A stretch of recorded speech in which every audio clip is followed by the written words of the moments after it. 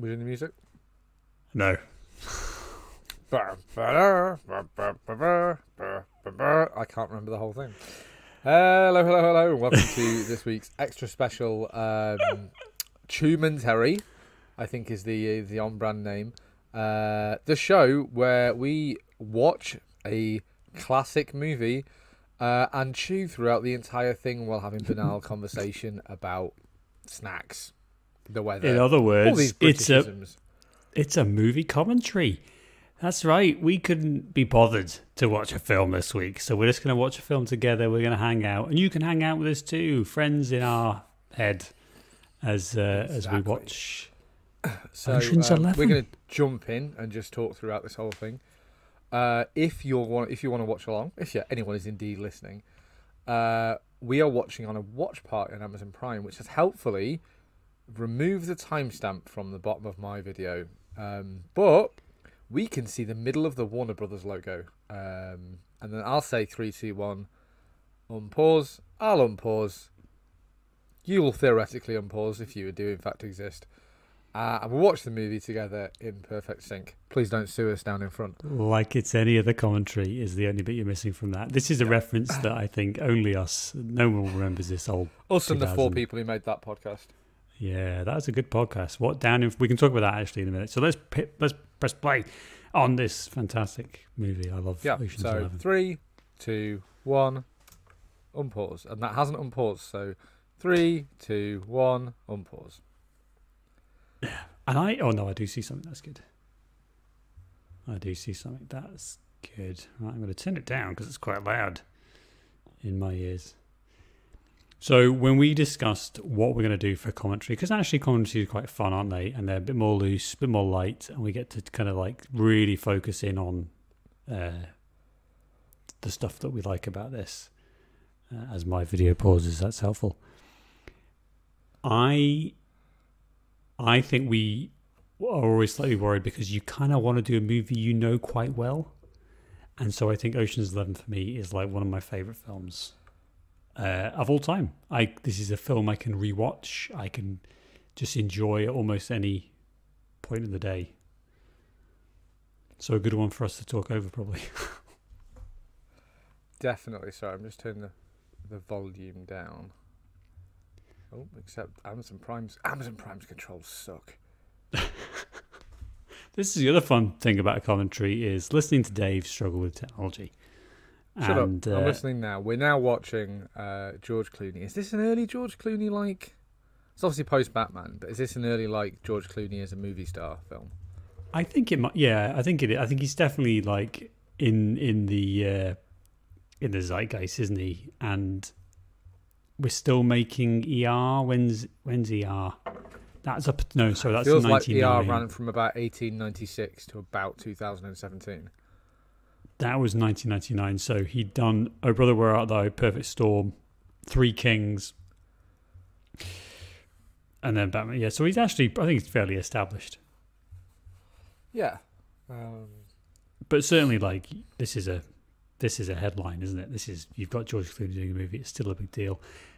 First thing I want to talk about, and it runs throughout this entire movie, is the fucking music in this film. Like, it's just brilliant. And it's so much of the vibe as well. You know, this like... Oh, yeah. The emotional basis of this movie is the score, and it's... All the tension comes from the score, because when we'll talk about it, because we're listening to it quite quietly, we'll talk about it as we get further through how, like, static... It's a bit like watching Friends without a laugh track sometimes, this movie. If you can't hear the score. Yeah. Yeah, I've turned it up a little bit, because I'm getting in the zone for this movie. So when you saw this, when it first came out, presumably, Dave? This is very much like a movie I don't specifically remember seeing the first time because I've seen it that many times, which is odd. Like, but it's basically up there with Star Wars in that respect. Wow. That I couldn't...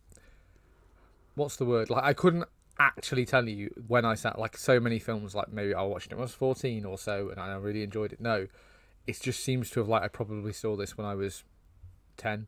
11, 12. I don't really remember seeing it for the first time, but I've seen it dozens of times. It's a fun movie, you know. It's a good watch. Yeah, it is. Well, there we go. End of the review. We'll see you next time. Thanks for listening to this. No, I'm joking. I think one of my favorite things about this movie is the stylization, and that includes probably a lot of the cinematography, but it's also like it's a real slice of the 2000s in a way that I don't think was necessary. Dark it is. Yeah. And I don't think this is necessarily intentional, but it's become, I think, more and more what this movie represents, which is... What year was this movie? 2001? 2001. It's 2001. This is filmed on digital, really, maybe? I think it's probably digital, but I don't know. That's a good question. No, I can't see anything about it. But it's certainly, I think there's a lot of the cinematography, a lot of the style, a lot of the way that you really see, I think, and a lot of the storytelling comes from how it's shot as much as like where it's shot and the characters and the costumes and all the other stuff that you might traditionally kind of latch onto. No, absolutely. It's to do with the flow of the movie as well. We sort of move, even what we're watching now, we're sort of moving from shot to shot. We had a bit of shaky cam earlier. It's a handheld camera. And where they intentionally make it shaky to sort of like, it's really clever and throughout this movie to kind of like reinforce movement in the scene. They move the camera. Mm-hmm. Yeah. Trump Plaza, we get to see there. Wow. He is inescapable. There's another example of where Trump he just keeps showing up in movies because he was actually quite a cultural mainstay, it turns out. Sam, he's about to be re-elected as president. He's about to spank Abraham Simpson on 2 non-consecutive occasions. Oh, good Lord. That's a very good reference, actually, Dave. Hold on. This is definitely... This is peak Brad Pitt. Peak Brad Pitt, isn't it? It has to be. It's post-7, post-Fight Club. Fight Club was 98 or 99? 99, yeah. Yeah, so this is like after all of his like huge 90s hits. And it's not Tobin Bell, it's...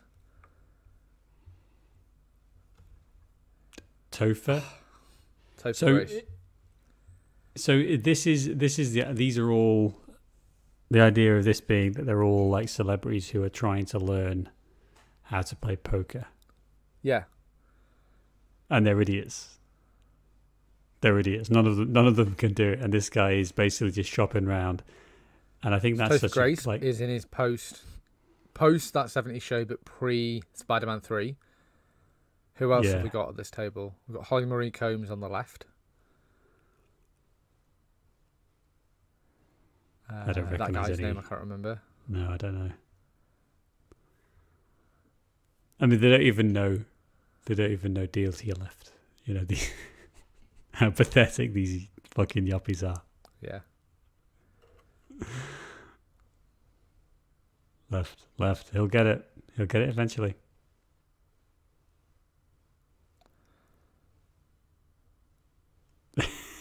I love this film.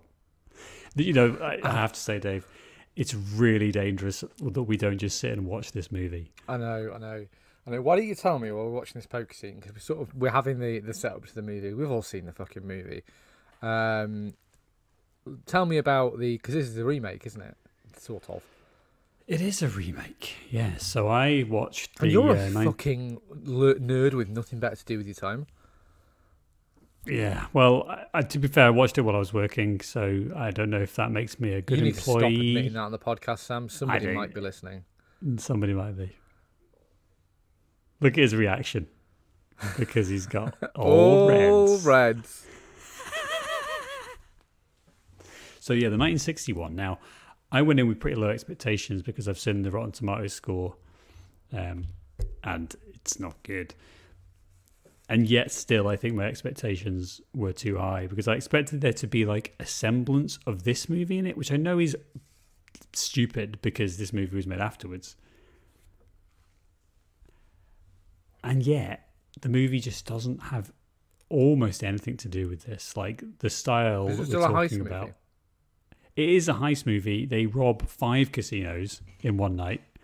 And so I think that kind of represents where we're at compared to this movie, which is very much focused on Terry Benedict's casino. And yet, Yeah, like, well, I think it focuses this movie. well, exactly, because you spend the time, they're robbing these 5 casinos, and it doesn't really amount to much because it's not quite. The stakes almost aren't as high because we're not focused on the impact of robbing one, and we don't really get a protagonist, an antagonist. Sorry, in the 1961, we don't have a Terry Benedict character. We have a bunch of them, but they're all just like, well, this is bad, and we don't get the chalkboard. This is the plan scene until 53 minutes into this 2-hour 7-minute movie. I wonder, have you got a timestamp on your screen? It's annoying. Oh, there it is. 9 minutes. So keep an eye and see where the plan is in this, because I still think this is going to be half an hour in. Just as a sidebar, and I want to pay attention to this throughout the movie. Everyone is dressed like shit. And it's obviously fashion. Fashion has changed. They're dressed like the 2000s. This is what I'm saying. It's a snapshot. No, they're dressing like it's the 90s, Sam. But it is basically. That's what. This Brad is Pitt why. And his frosted tips. His frosted tips. He's got this huge tie, the big tie, whereas now we all go skinny tie. Like this is why 5 years out from the skinny tie though. Yeah, and we weren't even. I mean, I was 11 when this came out. It's not like I was sitting playing poker. Yeah, like but still, I think there's something that really is attractive to me in that this for me is one of those absolutely typical 2000s movies in that fashion stuff, in the hair, the makeup, that I think I felt like that I identified with that quite early on. Even the late 2010, the early 2010s, I was going, this is a really fucking old looking movie, but in a really positive way, in that kind of like quintessential. Well, I think this has aged into being a classic movie, and it is a bit schlocky and it is a bit trashy, but I will fight you to the death if you call this trashy or schlocky. It is a bit trashy, Sam. To explain to me, I just mean that in terms of it's in 2001. Large ensemble movies generally don't work. They're generally not good. And this is good, but generally, like this is like we're going to cast all of these people, millions of people, and admittedly, this movie benefits from a lot of those people being a lot more famous now than they were then. And then people are going to go and see it because it's got all these people in it. Yeah, that is true. But then that's the kind of they format weren't remaking of the movie, Ocean's 11 because Ocean's 11 was a hot property. They were remaking Ocean's 11 because someone had a script based on the original film. Yeah, and back to the 1961, it's very much like we've got Dean Martin singing "Ain't That a Kick in the Head," like literally singing in this. He does that singing multiple times. We've got Sinatra, we've got Sammy Davis Jr., we've got like all of these, and they're kind of just playing themselves. So here we go. Here we get a hint of the plan, and the bringing the gang back together stuff. That's the thing, isn't it? We're bringing the band together. So we've got a plan. And we are 12 minutes in. You're right. That is tight filmmaking. Yeah, and it's not completely set out, is it, in the same way? But we do have that. No, kind but of sense 12 minutes into the movie, we're kind of establishing the stakes. Yeah. Danny Ocean's come out of prison with such a stupid name, by the way. Or was it stupid in 1960? I don't know. It's the same name, so probably. Yeah. None of the other characters have the same names, as far as or not all of them anyway. So Rusty Danny feels Ocean's like a 1960s character name. Yeah, I don't think it is. This I can double check, but I think they're not analogous characters to who they are in the films. I love these little references to Jethro's blah blah blah blah blah blah blah. Having a made-up language that sounds like it's technical. Yeah. And the interplay between Brad Pitt and George Clooney, I think, is excellent. The way they're almost like telepathically connected. They know what each other are going to say next, and it works so well. It's excellent chemistry. And two of the biggest stars of the time and now, like, hanging out. I think these guys had a bigger 2000 to 2010 than they did in 1990 to 1999. So I think this is very, very much like the apex. Pardon me, the apex of their sort of box office draw. I suppose Brad Pitt's still a box office draw. Yeah, but he's not making that many movies now, is he? I think this is Not when as they're many as he still was now. they're still working. They're still working. You know. The house I'll turn always subtitles wins. There we go. It's also, I think, one of the things I enjoy about it is that it's like nobody talks like this. Because lean in, the house always wins. Like no one is having these type of conversations. But it's that cool thing, isn't it? It's that Brotherhood of Thieves thing that we get in all these movies. Yeah. Elliot Gould in just the most outrageous costuming, and look at the set design as Mr. well. Geller.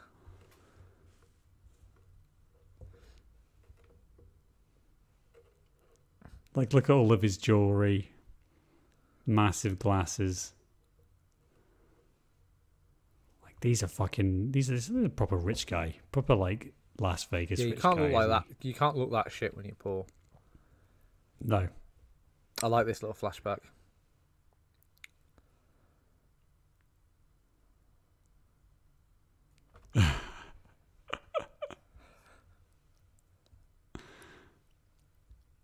It's brilliant, isn't it? The money everywhere.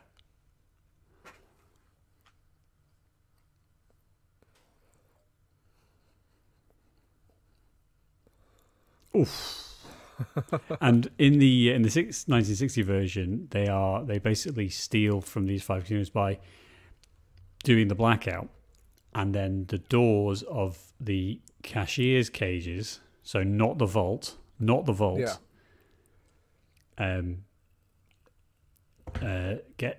They basically rewire them so that when there's a blackout, it opens these electronically closed doors, is how they described it, electronically, and then Well, that was like in this movie now where they've made up like Jethro and things and all sorts of made up terms. In the 60s, you could just use the word electrical and people would think it was space people are age like, wow. technology. But it's kind of what he says about the 1960s dude, the first one who gets hit by who's stealing the lockbox. That's kind of what they did. I think they're getting like $1 million each, which is still a lot in the 60s, isn't it? Of course, but they definitely upped I the think scale. it's only like 15, 20 million or something each on this, isn't it? Less? Yeah, I can't remember. They do tell you later on, don't they, how much it is? But here we go. Here's some nice interplay. Here's the hook. The Bellagio. The movie spends a lot of Amgen time, Grand. actually, I think, treading water. And when do we meet Benedict, do you reckon? Soon. But that's when the movie starts to coalesce into, like, being really engaging, is when we've met the bad guy. And he's fucking Julia Roberts. We'll get to that. Yeah. It's exactly what you need from a film like this, though, isn't it? You need someone to hate. You need a baddie who is going to make what they're doing all right, because these guys are thieves. These guys are, low life. They're not stealing from grandmas necessarily, but kinda. That's the level we're at. Especially Matt Damon's character. When you've got a movie with an anti-hero, which is what these guys are, because they're criminals, you kind of have to make the antagonist worse. So you could imagine a movie where these con men, these thieves, are the bad guys. But so to make them the good guys, we have to make the bad guy Hitler, basically. Yeah. And then bring in Andy Garcia, who I think is like this is where the performance is just so good because really he doesn't do anything wrong, does he? What does he do wrong? Oh, we're getting the gang together, Sam. Bernie Mac. This is a great look cut together scene with the And this score. music. George Clooney talking over it. The Mormons It's from cartoony, Utah County Raceway. Look at this. Look at this. With the Rossi car and then a big one in the same paint job rocks up. I mean, honestly, I just fucking love this. Like, where did this come from? Because there isn't the source material. All of this is just from the creative mind of Soderbergh. So I just think it's fantastic. Let's go back and forth. Off the little car goes. It's Casey Affleck, isn't it? I don't know who the other guy is. Casey Affleck, yeah, and I can't remember.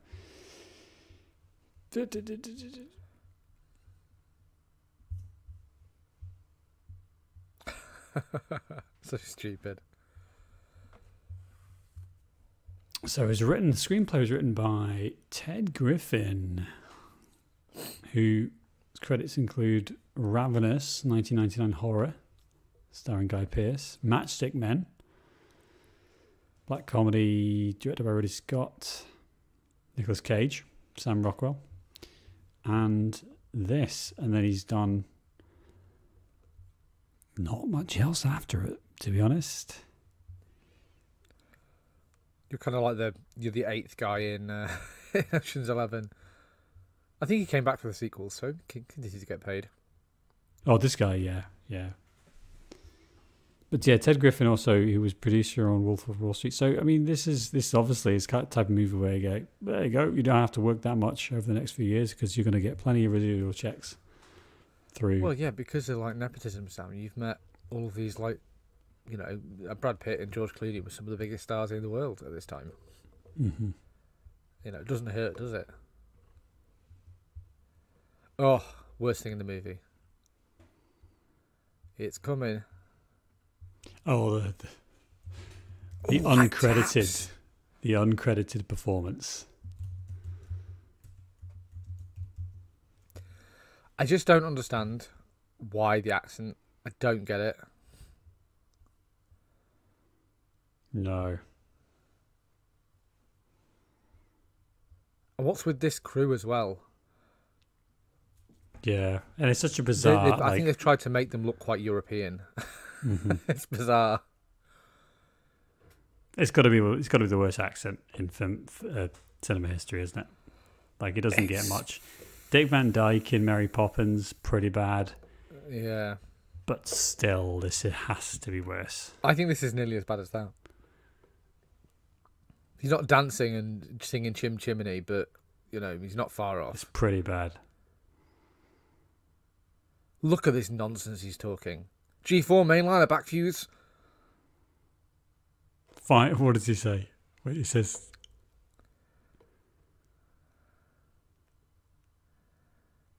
It's technobabble.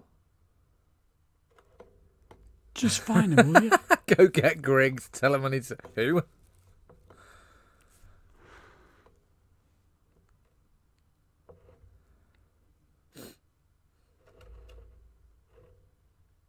Terrific. That's terrific, that is. So one thing about watching this with sound on, you're just like, I have to listen to this terrific. guy, It's Don terrific, Cheadle. that is. And we get the grease guy. So we've talked about the cinematography, which I think is really... look at this. Look at these lanterns. This is absolutely beautiful. Like, I think, that concept of every frame of painting is very much true with this. And the intentionality to it, isn't there? Because you didn't need to show us a circus here. No. But they do, and this is what happens in the 60s one as well, is they have this whip round, except it lasts 53 minutes of the gang, but it's just not as effective as this. This is like the modern version, isn't it, where you're going to have something really snappy. Well, it's paced. We It's gotta been Grease, man. 22 minutes we've been watching this, and we've already met everyone but Matt Damon, I think.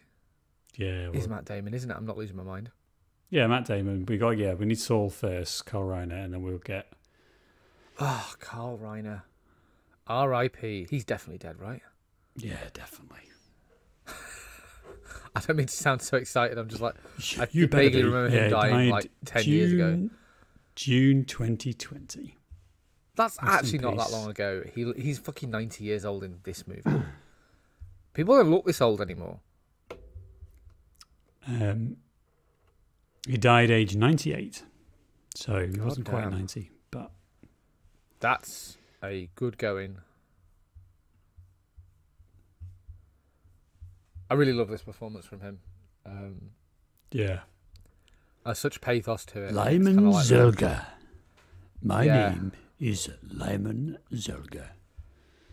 My Because name. the rest of them, I mean, like, what, Brad Pitt's like 30. George Clooney's a couple of years older.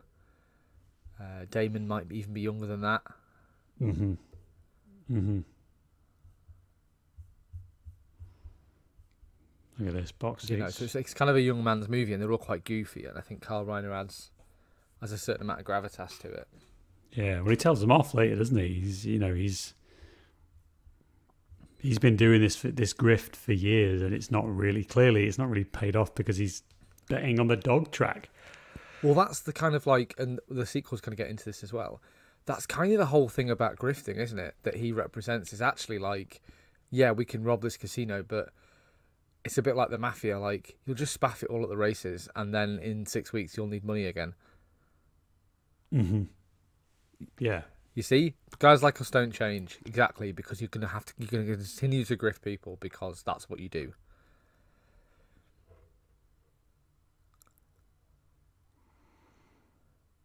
And we haven't talked about it, but Brad Pitt is eating almost constantly throughout this movie, which I think is another nice little touch. Oh, look at this! I love the color in this scene. The color grading is beautiful. The framing is really, really good. I'm not sure if I appreciated that in previous watches. And it's so but where they static, place the isn't it? camera is very clever. Yeah. Yeah, look We at do this. get a lot of like movement in cameras later on, but a lot of this is like cuts to a static shot, but you know, with an intentionality that's just very clever.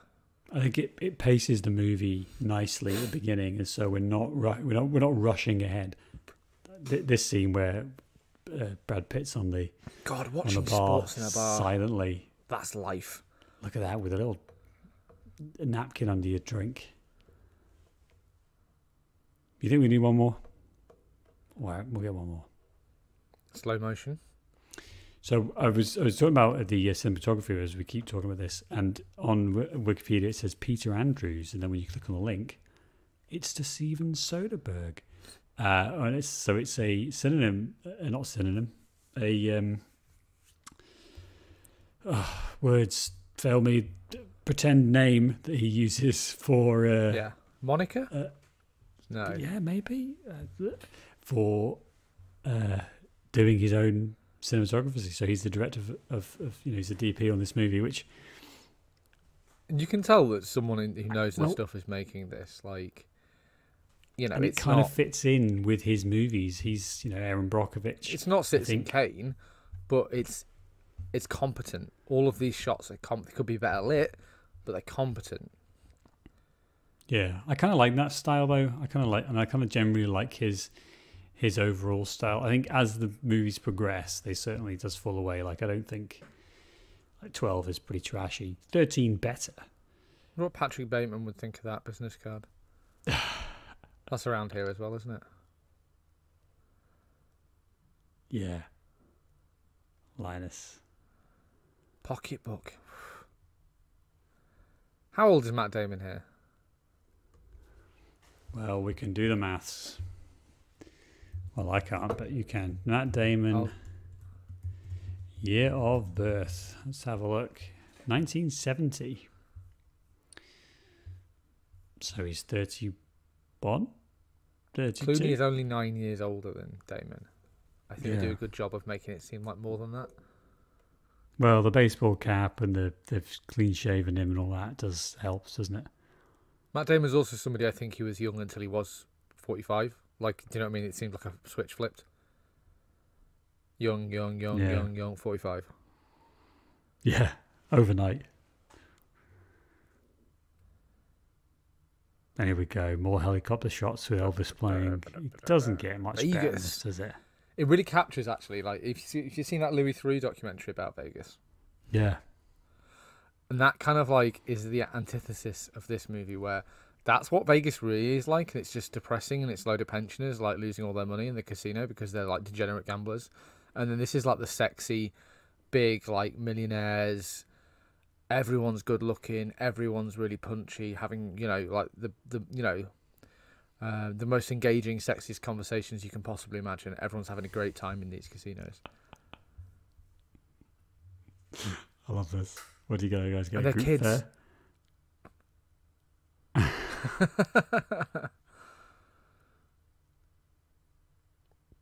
It is goofy. Just This is a brilliant. goofy movie. And I think the humour is actually really important, isn't it? Yeah. Well, we're talking about the pacing as well. Like, it's really hard. Right now there are like 10 main cast members. Like realistically, Yeah. these are important people. We haven't even met Benedict and Julia Roberts yet. Like, but we've got 10 people we're expected to know what their special skills are, and the movie's kind of already told us all of that. I think it's a really, really efficient storytelling.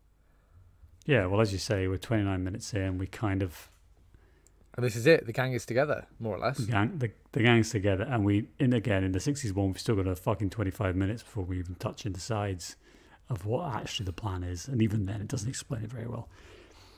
Whereas, because I love this bit here. Yeah, you're Bobby Coleman's son. Get in the fucking house. Like, it's excellent. It's fun.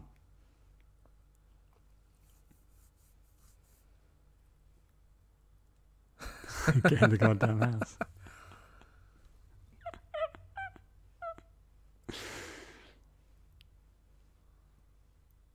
With his smoking It's funny jacket. that it's kind of like phrased like he's the son of their friends, and you're like, well, there's 9 years. 9 years between them. Yeah. Which would put him around. He's probably supposed to be around 19, isn't he? I suppose 18, 19 actually or they're something. setting it out now. They are robbing 3 casinos, basically. Yeah, sorry, but they're robbing one person, aren't they? The point is they're going to target Terry Benedict, which is kind of more of the.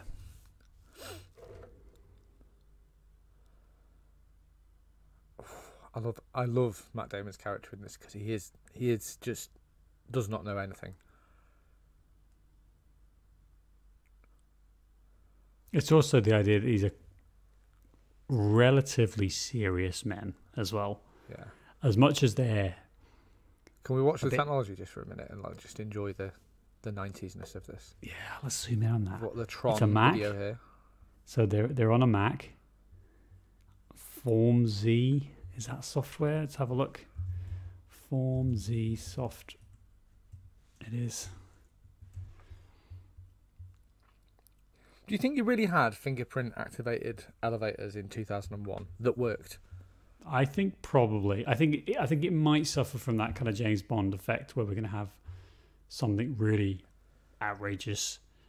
That The lasers, feels crazy. The lasers are quite outrageous later on. Yeah, the lasers are stupid. Yeah, but they're not lasers. Not cutting them up. They're just sensors, aren't they? But it's like, well, Form Z is real 3D mapping software. So there we go. That's real. The ground sensors are real. Yeah. That's because of robberies like the that big one in London. Where they had a shop 2 doors down. So that and a they lot thought- of underground vaults do have like things that And earthquakes set off and stuff, because it's like, well, that's the easiest way for someone to secretly rob us is to tunnel in. Yeah, but that one in London, $150 million. So it is like 10 each or so, 10 yeah. or 11 each. So that's the Baker Street robbery in the 1970s, and I think they had the underground sensors, but they turned them off because passing trucks or maybe some construction kept setting off the alarm. So they just turned it off and thought that's fine, nothing bad will happen.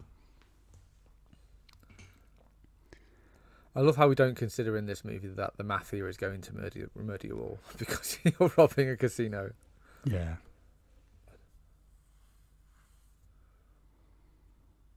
It's a real, like, I'm cleverer than you sort of movie as well, where our main characters are kind of like constantly 2 steps ahead of us and the bad guy. Yeah. Which is an important thing, isn't it? You need to be ahead of the audience. And if you're going to go likable, for it, it's that ultra confidence that no actual human being possesses. Yeah, yeah. Other than confidence and competence, I should say. I feel like I'd get caught doing the reconnaissance, Sam. What are you looking at? Nothing. I'm not going to rob you. Get out.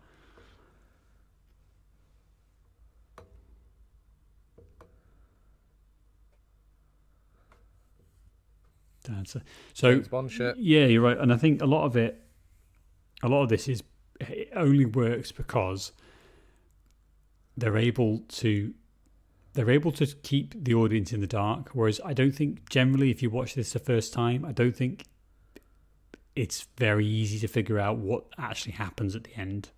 And I think if you don't have need that, the breakdown, don't you, of the in case you missed it, the tropey sort of thing, and they go back and this is all easy to follow.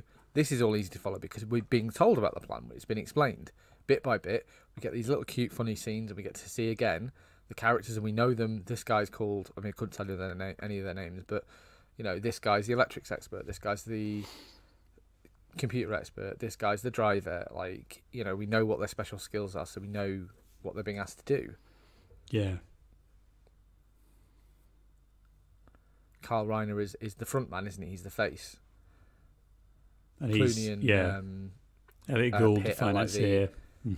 They're the brains behind it.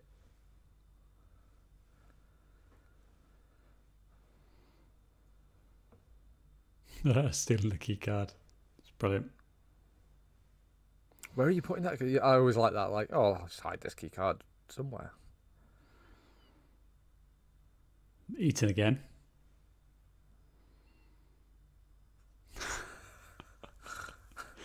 Say hi to your mum for me. That's such an obvious joke. She'll be on stage in 5 minutes.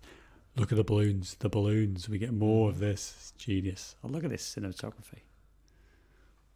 And the way we don't actually see, we just see the top of the balloons for this bit. I just think it's great. I just think what it is, Sam, is it's visually interesting. It's not auteur-y, but it's visually interesting to make all the cross cuts and all the fades to make you pay attention. It's not just cutting between these things. So we see the top of the balloons and it blurs into that next shot with the balloons. Yeah. This is a trope, isn't it? The creating an argument, the fake distraction.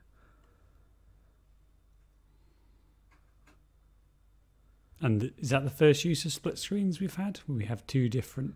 No, I think we've had it once before. Yeah, but it's quite delicately used at the beginning, isn't it? Because I think they want to just ease us in, whereas actually the split screen Ocean's 11 style thing becomes a bit of a trope as we progress. Hollywood sweat guys are about to be here, Sam. Look. Oh, look at this. They were working. Do you not think that becomes a bit of a trope, though? The idea of Ocean's 11, down it, and we have the music splitting in, and then we're going to have a cutaway, and then zooms. This movie embodies something. And it spawned a million. Every TV. I was thinking about this American Dad episode where they do an Ocean's 11 thing. And there's a Rick and Morty episode, a really recent Rick and Morty episode, where they're making fun of Ocean's 11. And kind of like every other movie that followed it, including, the 3, or possibly, have they made a sequel to that female casted Ocean's movie? Possibly 4 movies that followed this. Yeah. Pain. Hustlers were hot. He's a balloon boy. Do you remember Hustle, the British show? Yes, Hustle. That had a moment, didn't it? But even I rewatched them a few years ago. But it's very similar to this in that they're con men and they speak the same language and it's all the same things which do exist. But there's no fraternity of con men, which is the thing that these movies always, I think, catch on, is the idea that they all know each other and there's a code and they don't rob from children or nuns, and you're like, no, it's the the moral thief, isn't it? Thing that this isn't so bad. They are just robbing this guy. At least Hustle is they are usually there's a moralistic side to that. Yeah, fuck that. Just take him down.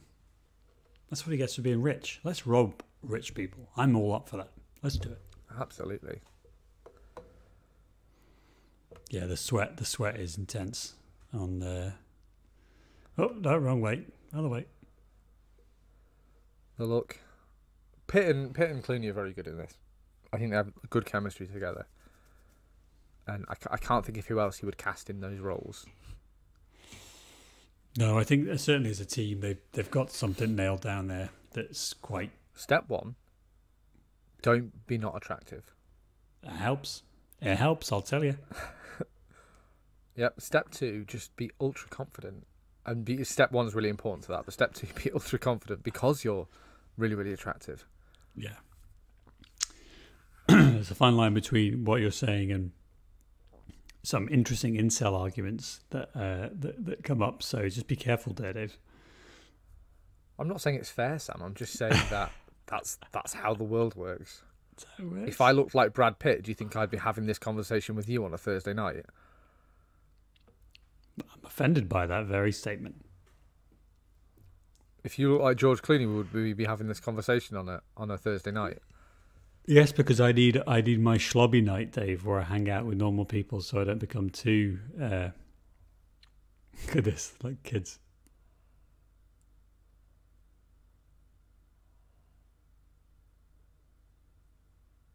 But again, this is like, well, this guy is being horrible. He's being horrible. He's squeezing this guy's hand. It's a business that he's like, well, I'm going to find a way of getting some more money out of the whole thing. The whole guy. common thing is it's intimidation and like psychologically manipulating your target, and that's what this is. But it's one of those things. Actually, I think doesn't show these characters in a very good light. We get a bit of that later on as well. But they're criminals, and we're like, oh yeah, he's the hero. He ripped off this like poorly dressed car salesman who's obviously like a total scumbag.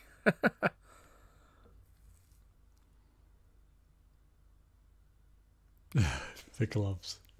Interference in his social agenda. All the time squeezing his hand.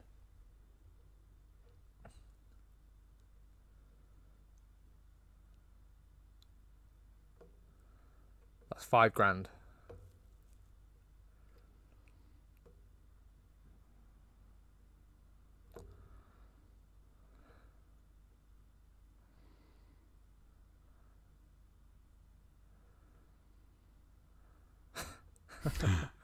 You do that.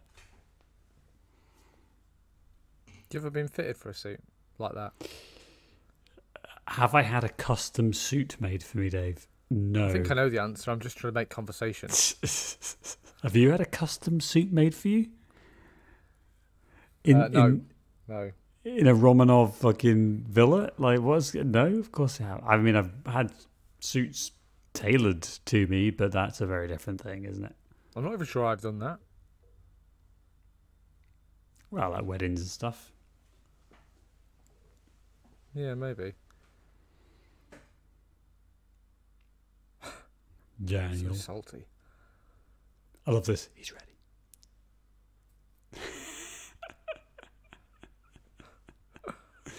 You know this movie My so name. well. Lyman Zerga. Zerga. Why is it when you're pretending to be like a rich... Why is he not just like a rich American guy? I don't know. Just sells Wouldn't it a you bit be more, suspicious of some like weird pan-European guy who showed up to your hotel with a load of emeralds? More suspicious than you would be if he was from Texas. No, I think it's because then be like, oh, so hi, where are you from in Texas? It's like, well, I'm from. You'd run out of rope quite quick. Whereas if you're from, Albania Crane, which is you've never heard of that. It's Yes, it's Belgium, Stan. yeah. Spaingeria. And here he is, Andy Garcia. Here we go. 42 minutes. It's a long time. Considering it's quite brave to have that in your movie, isn't it? To not have the antagonist show up for 42 minutes of a 90-minute movie. Yeah. I think it adds to the stakes, though, doesn't it? It adds to the emotional stakes of like, so we're going to rob the place, but we're also going to steal from like a person, and we're going to embody that person into someone who, you know, like generally is fine, but I think the performance is so good that we really become. This is an anti-establishment movie in a way that obviously other movies that came before this are a bit like The Colour of Money is also a sort of similar thing. It's kind of telling you that being the straight man, like going and working a job and being hardworking and conscientious and profitable, is bad. It's somehow like infringing on your like freedom as a person. The way that Benedict in this movie is portrayed as like he's a bad guy. He doesn't go home and beat his wife. He doesn't, you know, murder children. He's just a ruthless businessman. That's his only sin, really. And he's he's a bit of a shitty person, but like we don't actively learn lots of bad things about him. The worst thing about him is that he's got all this money and, you know, control, and businessman bad, scumbag con men good. Yeah, but also that these people don't want to get a day job. Here we go. And here's Julia Roberts. Speaking of big stars, name a bigger female star in 2001. Oh wait, probably doesn't exist, does it? No. Although this is potentially just after Julia Roberts' peak, maybe, or maybe even at her peak. Do you know what I mean? Like in terms of the amount of movies she was making. Soderbergh obviously directed Erin Brockovich, which is a big Julia Roberts picture. I think Julia Roberts is pretty good generally. Like I think she's. I don't think she's got she's not got loads to do in that kind of like it's a movie for men by men with men, you know. But there is a and the studio decided we don't need to confuse people by putting more than one woman in this for them to dribble over. Yeah.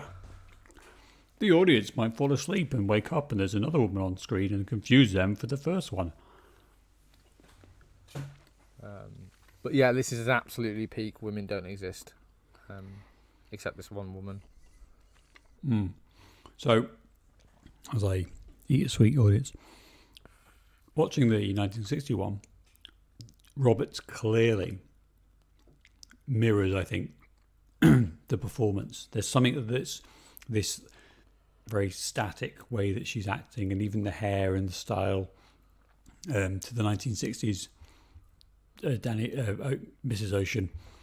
And problem is, in that movie, there's actually more women, but they're just props, basically, and they're just used as props because it's the 1960s, which, you know, you can imagine. So something changes, some things stay the same.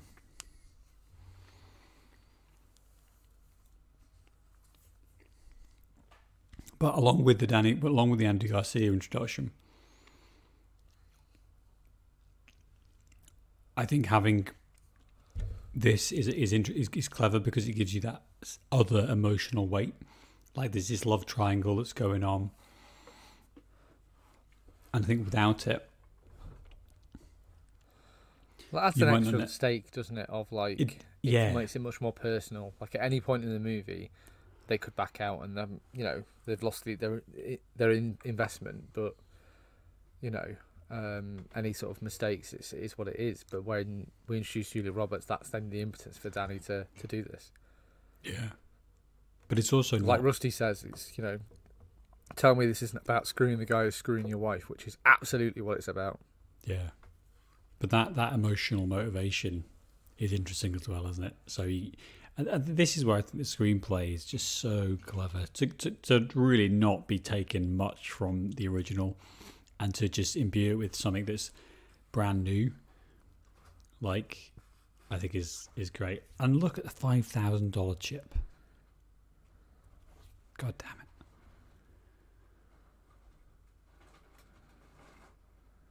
it. Everything Carl Reiner says in this movie is so stupid. Yeah. I don't believe in questions. What does that sentence mean? Believe in weakness. It costs too much.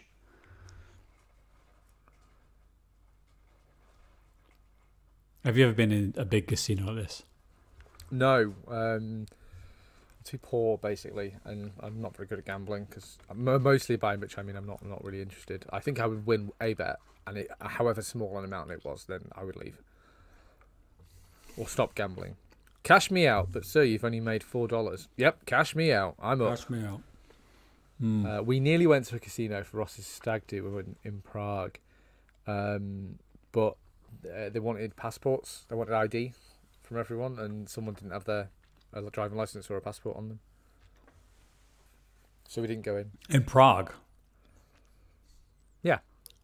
Who didn't have their passport in Prague? How did you get to Prague with that? One of Ross's 12 friends. They left it at like the accommodation. Oh, I see, right. But it's not really my thing. I've played poker before. Do you remember us playing poker in university? Till like 4 a.m. This has just hit me. And I think At I my student won. accommodation in 2008 or 9. I think maybe. I won. Yeah, maybe.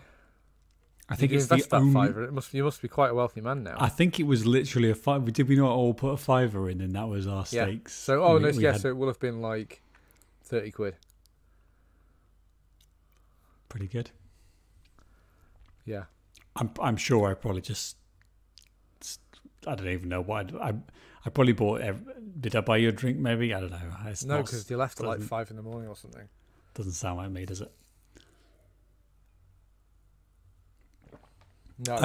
I've not been into a big casino like this, obviously Vegas and that, and the idea does not appeal to me. Number one, I've got a kind of addictive personality, so if I get into something, I feel like I could lose my entire life in this. But also, I'm quite cheap, and so the one time I've been into a slightly, a bit more high stakes casino, I was watching other people play, and there was a guy like putting down 4, 5, 6, 50 pound chips. God. And then just thinking, what? And then losing them, and I was just like, that's like 250 quid gone. Yeah. And I think It's just not something that I think you're fundamental either thing of gambling, into gambling, or you're just, not. I don't know. I think the losing makes you more addicted than the winning. Yeah. There's Even- also not even- tons around. To be fair, I think well, there's gambling shops, but casino wise, there's a couple at Manchester. I think there's one in Leeds, but it's not something. And I've Just never a had bit friends who are like, "Oh, let's go to the casino," because I'm like, "No, can't we go to like a pub with music but quiet music and mid-range priced beer, and we can just Yeah. stay there all night in a corner until they tell us to go home." Yeah, and if I'm gonna, and obviously winning money would be fun, but I just, the house always wins. It's bet against you, isn't it? And I just think it's a Yeah. messed up system. I also It's a think that like multi-billion dollar gambling shops, industry of just taking advantage of people who are hopeful. yeah, and there are more gambling shops in places of deprivation and poverty. So that tells you exactly what you It's need weird to this know. movie doesn't attack casinos. Benedict is a bad guy, but at no point are casinos bad. No, because a lot of these people, they live and they breathe casinos, don't they? They're part of the culture as much as anyone else is. So Money, it's America. Money is king. money, baby, money, money, money. Casinos are like a holy land. You watch Las Vegas stuff, and in that Louis Theroux thing, well, I feel like I'm always talking about 25-year-old Louis Theroux documentaries, but he's talking to somebody who's gone every year. He goes to Vegas the same weekend or whatever, and he's there for 4 days, and he blows 30 grand every year. Who are these people? Where did they get this money from? I guess it's just like America's mad.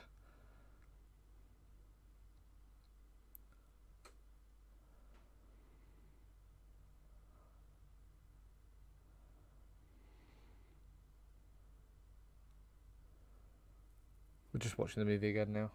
We are just Well, watching it's it. rare, It's Julia because Roberts. it's a great scene, especially I think Andy Garcia and Roberts together is really like you can see the tension. You can see that there The is. subtext is like, "How big's your dick? You fucking my wife."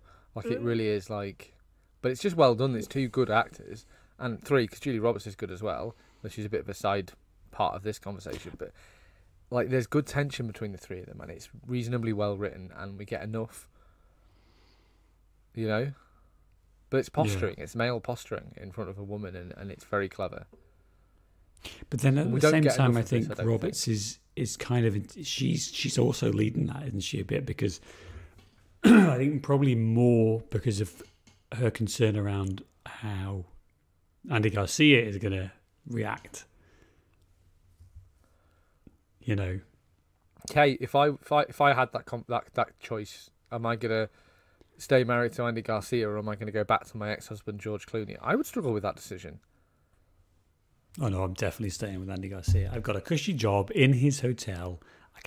I've got all the money in the world, or I can go back to this loser who's going to be George Clooney's got selling. those baby blues, Sam. He's going to be selling fake Rolexes within 6 months, and we know it. All right. There's an excitement to that.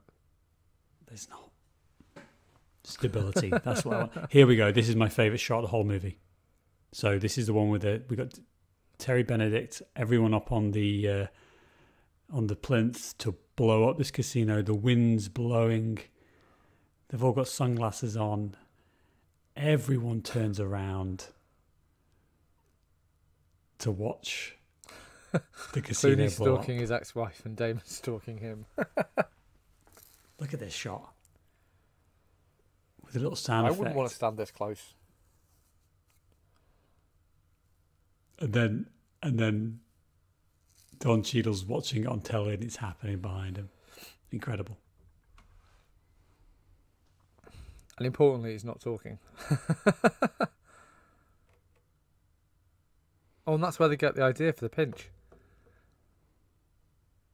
You know, I've never put that together before. I've seen this movie a dozen times. But maybe. No, definitely, because the lights went off when they blew up the building. Yeah, I didn't know that was the idea for the bit. Oh, we'll see. I've never find put out. that together. Maybe that's showcasing how stupid I am. I don't know. I didn't necessarily see that as the idea of where it came from, but He looks around, he has the light bulb moment, and then leaves the room.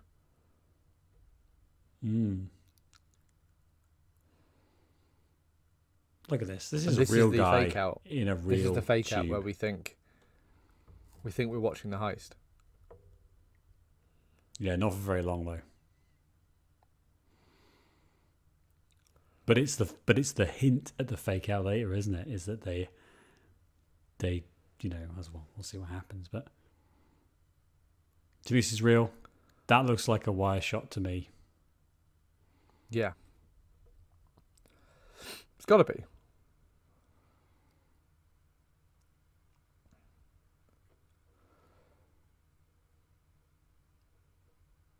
This accent. Nonsense.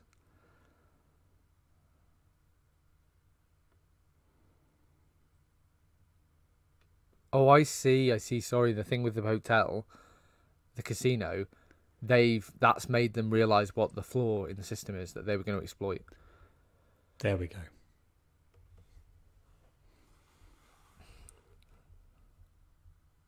Barney. Ugh. Rubble. Trouble. I'm from Peckham. Again, this telepathic George Clooney and Pitt. I do like how they also don't know what he's talking about all the time. Yeah. So no, this is when they bring up the pinch, isn't it? So he says, unless we've got a nuclear bomb without the bomb, an EMP, which is one of my favourite tropey things that comes up in the late 90s, 2000s movies. It's an EMP, and we could just buy these off the street. No problem. How does an EMP work? Doesn't matter. Water, for some reason. So is it totally made up then? Well, an EMP is... Obviously, like you said, a nuclear bomb would do this, but I'm not sure you can create that without on the scale they're using this film. I mean, Yeah, not at the scale. Not at the scale. In terms of like, could you buy an EMP? No. Not like this.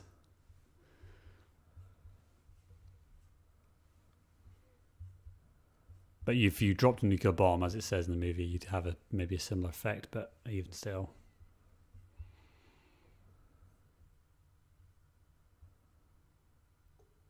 Don't leave me with these guys.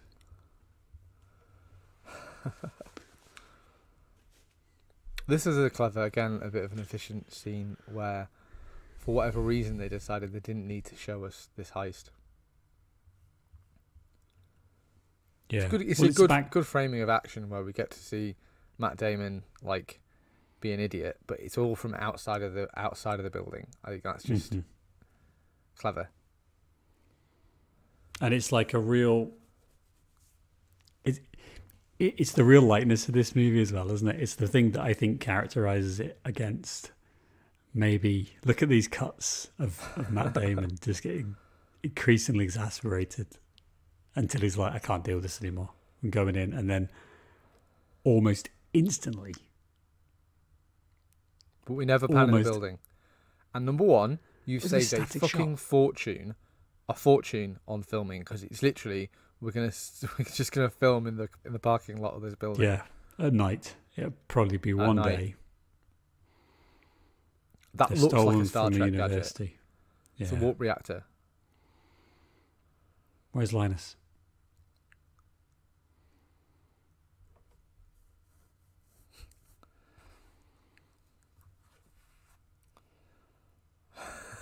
see Don Cheadle there, I think, get some direction to move to the left slightly, because he was blocking. Look at this. Brilliant. Like I said, there's a competence to this where it's maybe not as flashy, and it's not a movie you instantly think of and be like, oh my god, that's so well shot, he's a genius, he's doing things with the camera no one else does. This isn't like early Scorsese or anything. This is just he's a competent filmmaker who knows what he's doing, and he's intentionally getting these shots and creating this atmosphere with the camera, which not all directors do. Certainly, I would say a lot of the sequels aren't as good as this in this respect. Yeah, there's something singular about it. There's something singular about it. Comedy look funny. like, oh, he's going to fall down the windscreen instead. That's funnier than just getting into that. Yeah. You stupid bastard. And then the hand.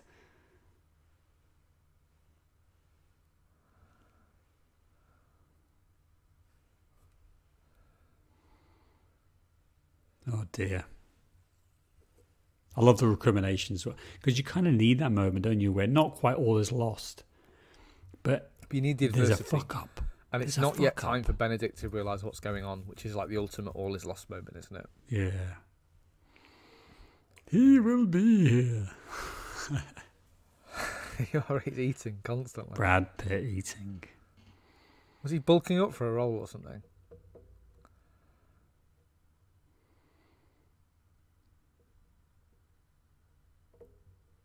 Oh, more problems. Oh. This is also interesting, isn't it? Like the way that casinos are just, they can do what the fuck they want, basically. And if they want to just anything you do spy. in your own home to him is all nice and legal. Anything you do in your casino is all nice and legal. Yeah. Like they can just spy on anyone, they can throw people out, and and you think the power that these casinos have, they are basically what symbolizes Las Vegas. So even the police and everything, this just must be there just to serve the will of these casinos, the jobs that they create, the income that they bring in for the city. Like, well, it's just money. Money talks, and they've got the money to grease everyone.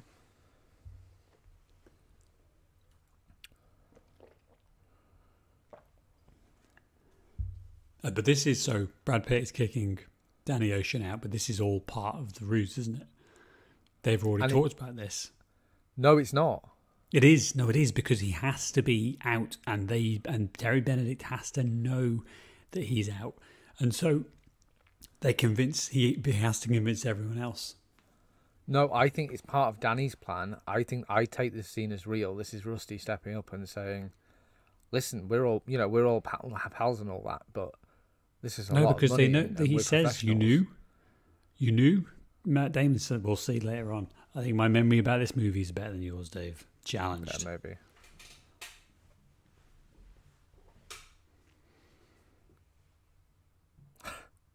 Joke about HBO. No. I love the acting from Roberts here. Like, it's so false, isn't it? What are you thinking of? There's an obvious reticence, isn't there? And it kind of like front loads that she's thinking about Danny. Yeah. And the question, what are you thinking about? It's not like it's not a whimsical. It's intrusive, isn't it? Yeah. He wants to control what's inside her head.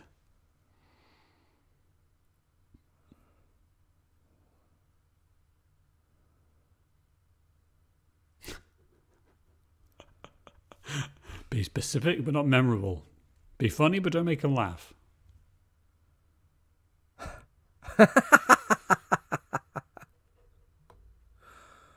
Don't what?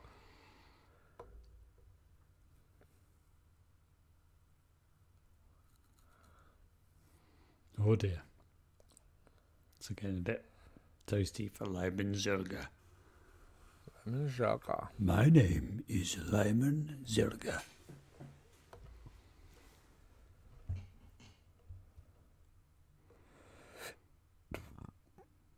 All these, look at the decor in this place. I mean, it must have cost them horrible, isn't it? It must have cost them hundreds of thousands to do all this. They haven't paid anyone. I think this is I don't think this is a set. No, sorry, I meant the Elliot Gould's character financing all this. They've built a replica of the vault. Of the vault. They've got all of the cars, all of the stuff that's required. Is this the night of the heist? Yeah, because this is when the fight's going to go on, isn't it? Yeah.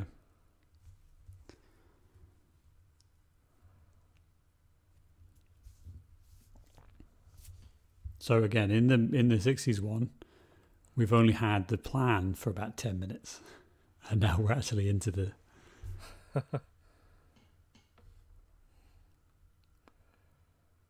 106. Oh, it's longer than I thought. 50 minutes left. Yeah, still a while. But then I think so much of that is like because we get to watch it all twice, don't we? From different perspectives. For grandmother's pearls.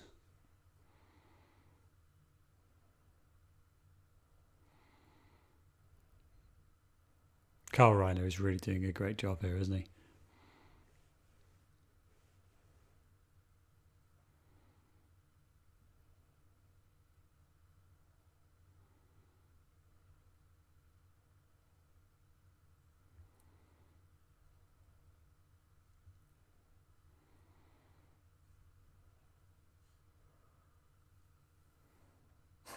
Oh no, the plan's going to shit as well. We sort of got to stop watching the movie. He looks like a scumbag also.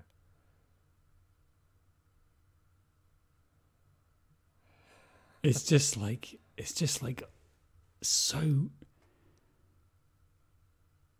I have never enjoyed the touch of steel to my wrists. It's like this guy's a war criminal who has escaped inside from The Hague and is now in Las Vegas.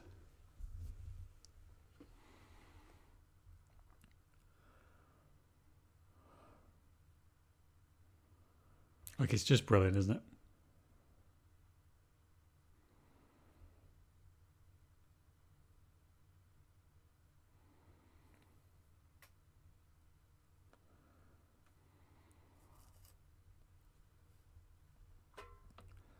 Garcia is very good as well. Well, like we said that with the stodiness. We don't get the drown. I know. We don't get the drowning puppies scene, but we do get the sense that you know. But as we've said, like, he doesn't do anything. He's just efficient. You can tell, like, he's good at his job. He's on the ball. I mean, he doesn't do anything for us to hate him. Like, really, we don't get the drowning puppy scene. Yeah, he beats up Danny Ocean, but he kind of deserves it. He's trying to steal, you know, like the way that he doesn't actually do anything that I think justifies us at the end of the movie going, yeah, we got him. Like, fuck you. That's what I was saying earlier, though. It goes towards, we don't see him being like a total piece of shit. It's car freshener, Royal Pine. Car freshener. He's a bad guy because he's versus our characters. Also, how are security recognising these two guys who've been in 4 different disguises? Rules of the movie, Dave, and it works. I guess it's 2001. Everyone looks like these white guys. Yeah. Yeah, definitely. Here we go, Matt Damon doing some Damon. Acting. You know, it's one of those things that when you actually think about it too far, the whole plan is just way too complicated, isn't it? You know, if you're getting into the real weeds of it, of like, so they're gonna. Yeah, there's no way it should work. It's impossible. And now they're gonna get this guy in there, and it's all gonna be like there's just. It's really kind of over the top, but I suppose because it's so complicated, it kind of sells itself in a way that if you make it really simple, it sells itself. But if you are in the middle somewhere, it's like any movie like this, Sam. The minute you think about the plan, it all falls. You know, the minute you like apply actual real world logic or rules to any of this, it all falls apart. Yeah.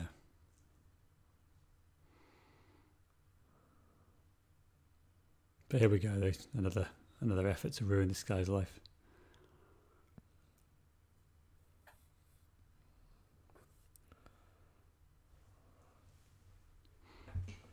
I mean, it's clever. Like, it's fine because the wheels are all moving at all times. Danny Ocean's sitting in the middle of the casino like a spider, watching it all. Might give the game away, but that's fine. But again, that's the point, isn't it? They need him to be constantly viewable and constantly there because that proves that he didn't do it. Which is why I think all this is intentional from the beginning.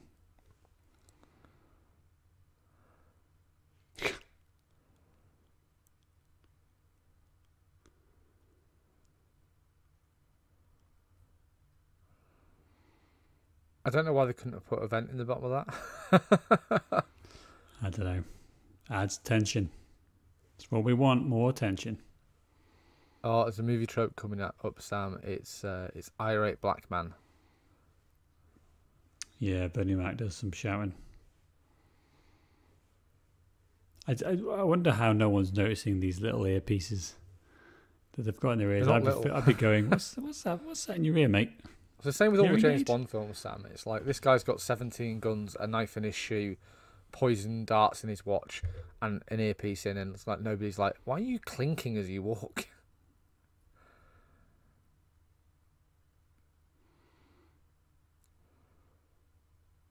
Yeah.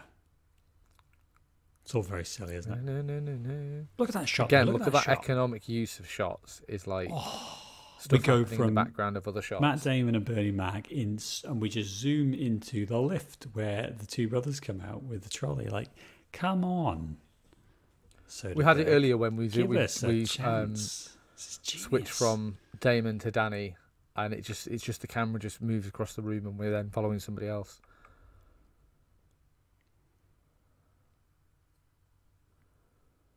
I think it is just such the economy. That's a good word to use, Dave. Like how if we can avoid a cut, if we can merge it together, it's that visual feast stuff, isn't it? Keeps the audience.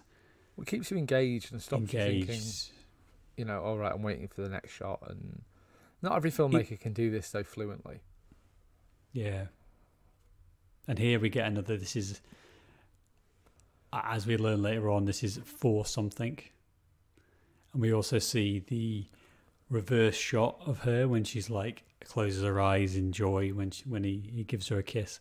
Like all this little stuff that pays off, and that I think comes to what we started with, which is what's a perfect movie. And I think the definition of a perfect movie is kind of, it's kind of subjective, but I think the one that we quite like is that a movie pays off everything it sets up. And I think that's, as you get to the end of the movie, it's kind of what makes this movie so interesting, I think, is that it's almost, I think it is perfect. I can't think of anywhere where we're left trail with those ragged edges, because the only thing from me is it's just, like I said, you could sit down with pen and paper and try and think, and like it's just there's no way this plan works. I think it really is straddling that line of like, oh, it's a precise plan that's worked out, or it's a plan that's gone wrong, but we're clever enough and good enough that we've got around it, into like the plan hinges on it failing in certain ways that we've predicted and already accounted for, and that is the plan, and it's just a bit like, you need a supercomputer and fucking parallel universes to figure this shit out. But do you not think it works in the context of the movie? That rules of the movie thing. I think as an entertaining 1 hour and 50-minute movie, I think it works phenomenally well. I really do. But it's important that we acknowledge that. I think this is a really, really good movie. I think it's an absolute bona fide classic. But is it Citizen Kane? No. But no one's comparing it to that, are we? Well, but what I mean is, in terms of, I don't know. What's the bar though, Sam? Like, the bar is, name a better heist movie. It's a good question. It's up there. It's definitely the blueprint. I'll let you think about it. A lot of We'll come back successful to heist movies since here. Yeah, but I don't think there is a better heist movie. It's very slick than this. Inside Man, pretty good heist movie. Don't think it's as good as this. Ronin, pretty good heist movie. Yeah. Not as good as this. National Treasure. What? I think Ronin's better than this. As a heist movie? Well, I think Ronin's an excellent action movie. Yeah, maybe.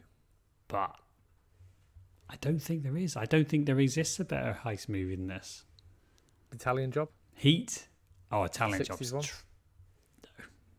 No, it's not a good film. All right. Well, no, it is. But yeah, I can. Like, Heat's pretty good, but again, I don't think it's necessarily. No, not a movie that centers around one singular heist. Usual Suspects, maybe, but I don't think it is. It's the same problem as everything else. It's like The Usual Suspects is, I think, like a psychological thriller that isn't necessarily centered around a heist. It's centered around a deceit, but it's not centered around a heist. They're not stealing something. No, that isn't like the pivot of the whole movie, and the pivot of this movie is they're stealing this money. Yeah. So I think I'm right. I think that's the answer to that. I don't think there is a better movie than this. National Treasure, it's pretty good as a heist movie. No, it's not. Don't treat me. I'm not saying it's as good as this. I'm just saying that's a heist movie. I think the only one that I've already mentioned is Inside Man, and that's the only one that really, to me, that's true. Like, that pushes. And then, actually, I think previous episode, I found that film to be quite difficult to rewatch. Really? So, we've already had this discussion. I love that movie. I think I think it's good, but I think there's a lot of things that you struggle with, So I think maybe Usual Suspects and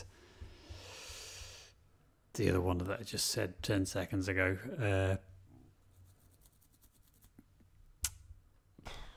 It's gone out of my head. Inside Man, I think, are the ones that I would put up, behind this. But I think this is just.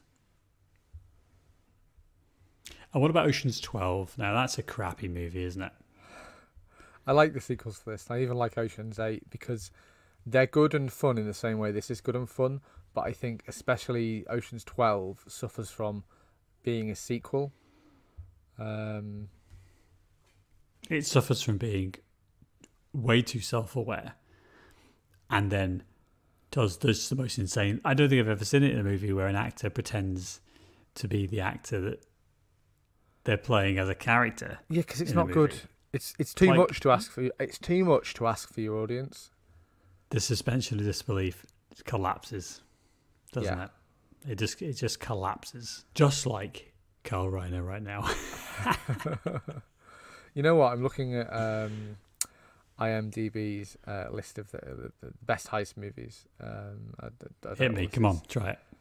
The Italian Job, 2003. So obviously, ignore this list actually, because that's unsupportable. I don't think have I seen that? I'm not sure if I've seen that. Maybe I have. I think probably have at the time. I remember liking the Wahlberg, original. Isn't it? Yeah, I don't know. The original's fun in like a 60s way. I do agree it's maybe not as good as this, but The scene that I have very distinct memories of is when he's out of jail, Michael Caine, and walks in, and his girlfriend has arranged for like 50 women just to be in his room. And he's basically just going to get, I don't know what's going to happen. Like, but something's going to happen. And these women are just in his room. This seems like a more with him. reputable list. Okay. Rafifi from 1955, which I haven't seen, is supposed to be really, really good. It's a jewellery shop that they rob. Reservoir Dogs is about a heist. That's a good movie. It's a good movie, but I don't think it's as effective. Italian Job. I think this. Italian Job from 1969 is a good movie. It's clever. It's funny. I think you're maybe being a little bit unfair to that movie. Possibly. I mean, again, talking about movies that. Hey, I was involve just talking heists. about how the room full of women bit. Yeah. What- Die oh, Hard Joe. is technically about a heist. Don't count it. But obviously, There's no Yeah. chalkboard scene. there's no chalkboard scene. And that's the other thing, the important elements of a Inception. heist movie, isn't it? Inception's, yes, that's good, but then that's It's a bit. that might It's be a up bit there. more experimental as a movie. I think for it to be Yeah. up there as the best heist movies ever made. And that's, I think, The Train from 1964 is supposed to be very good. I haven't seen that. Thief, actually, the answer is Thief from 1981. I don't think I've seen this. James Caan. It's Michael Mann, same director as Heat. It's James Caan, and he's a bank robber, and it's phenomenal. It's so good. Well, you we'll should have put to that on add your that. list. That's a very emphatic call from you, which I'm suspicious of, so we'll have to add it to the list. It's 3 places above Ocean's 11 in this list that I'm reading.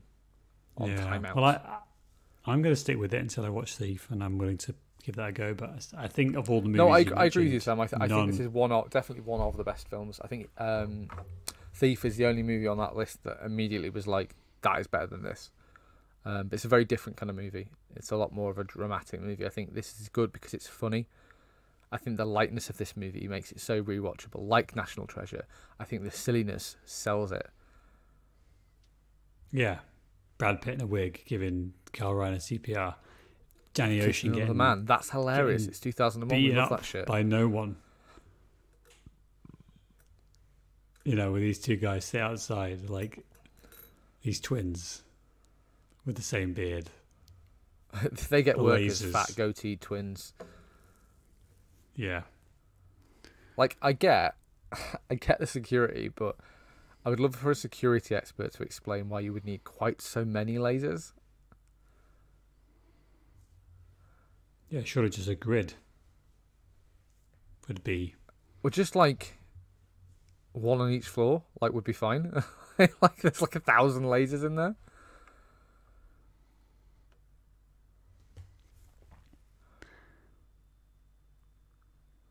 And that's kind of the whole movie, the whole point of the EMP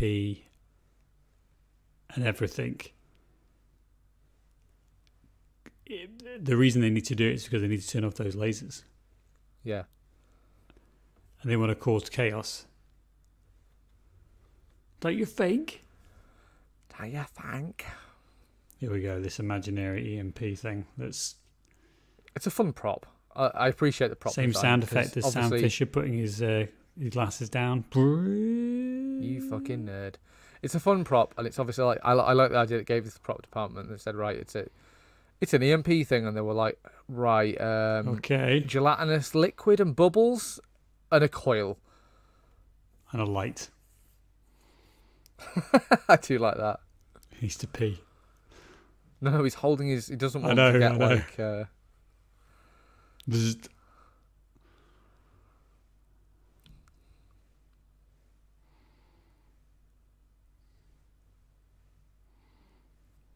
Zzz. I love the chaos this causes. And this is in the 60s version. So they do this, but with... They just cut the wire. No, they blow up a electric pylon. Oh, like special forces during the war. they just blow up one, and it knocks out the power to all of Las Vegas. Although I'm not sure, is it? Yeah, it's Las Vegas, I think. Oh, no, it might not be. It might not be. I have to have a look. Could be Atlantic City, I suppose. That's the other big casino place, isn't it?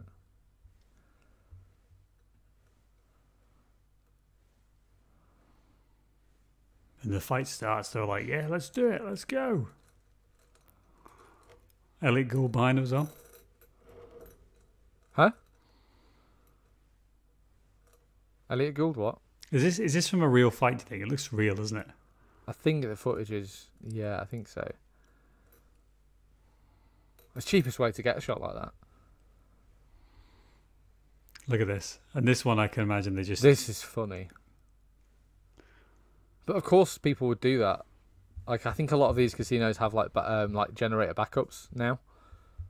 They probably did at the time as well, because they can't really afford for all the lights to go off. Because it's gonna go down. Or, to be honest, a lot of emergency lights are all battery backups, so it wouldn't go black, because, like, it's especially over here, it's like a building code thing. Mm-hmm.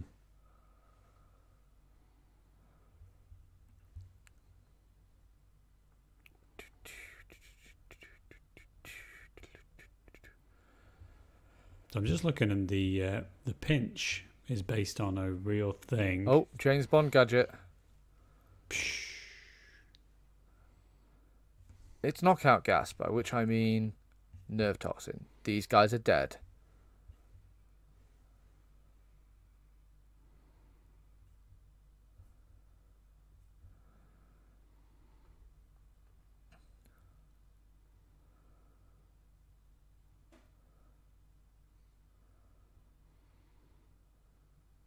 Mm.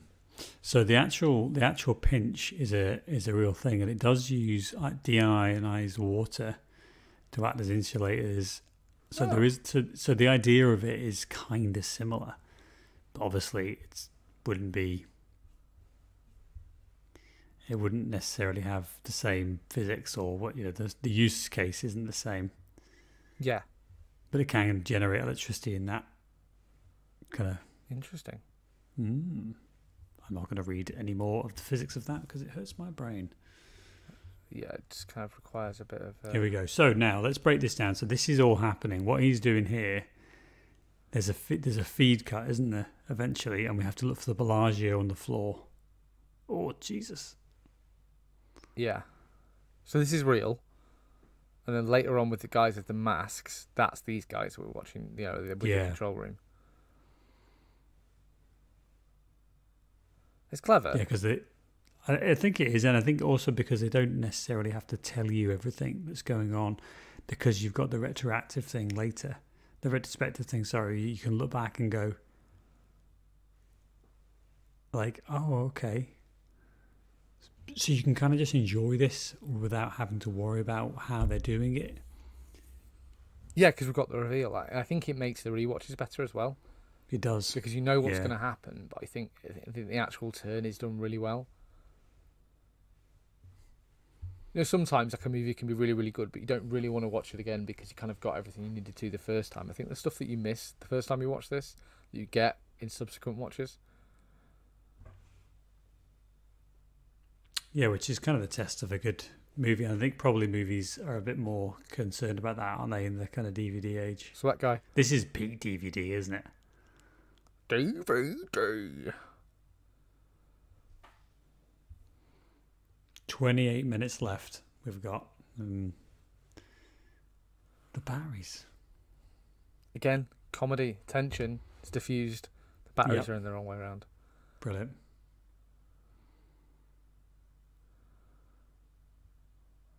Also, you're telling me none of these all these hard-on criminals would be like, "Well, it's fine. If he dies, he dies." Cost of business, one less share. One less share. Pirate code, man.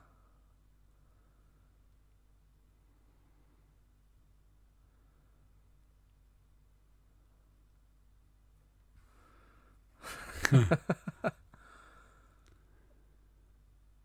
love this bit as well. He just quickly presses it.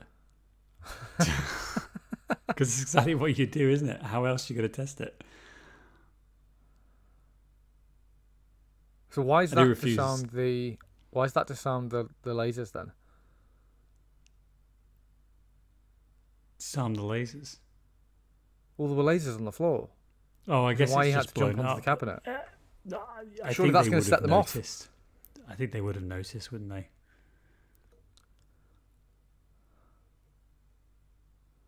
Then I suppose the chaos of upstairs is still distracting them. Well, the alarm's still going off. It's that's a plot hole for me. I've only just noticed on this viewing. Well, but It's unclear why he can't touch the floor before and save himself 25 seconds if they're going to know it's tripped anyway. yeah, I think because they'd have to. I think they blow it all up and then they switch the feed, don't they? And they've also Yeah. got they've controlled the alarm system. But why they couldn't just turn the alarm system off? But then Don't know. and this is where it all falls apart, isn't it? Actually watching this slightly detached as we talk about it, it's even more apparent how little Andy Garcia's character deserves this, because we haven't been following the Justice dialogue. for Andy Garcia. It's why he kind of becomes one of the gang, doesn't he, in the third one, I think. And Yes, it works reasonably well because he isn't strangling babies. yeah, they managed to. The third one, from my memory, is actually really fun. I've not watched it in a long time. I've seen this one and 12 recently. 12 is... I have problems with 12. Lots of 12 is, problems I with think, 12. a bad movie. I think it's a bad movie. Yeah. Whereas 13 is, again, a bit lighter again. I think there's too much of the romantic side plots in 2. I'm not saying it doesn't have its place in movies, but in an Ocean's 11 movie, I don't need every character to, have a girlfriend. So this is the fake... So it's a real feed of the corridor, but it's a fake feed of the vault now, I think. Yeah. Yeah. Because their bags haven't got X's on them.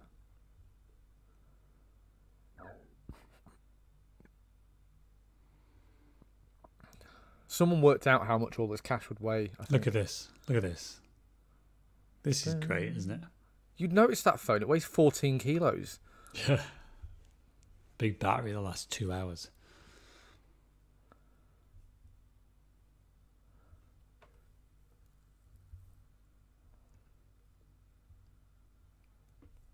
Get out. This is man's business.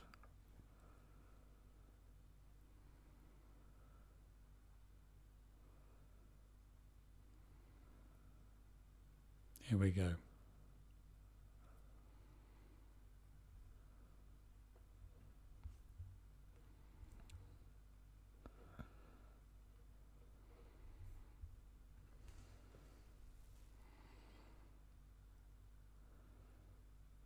It's great fun, isn't it?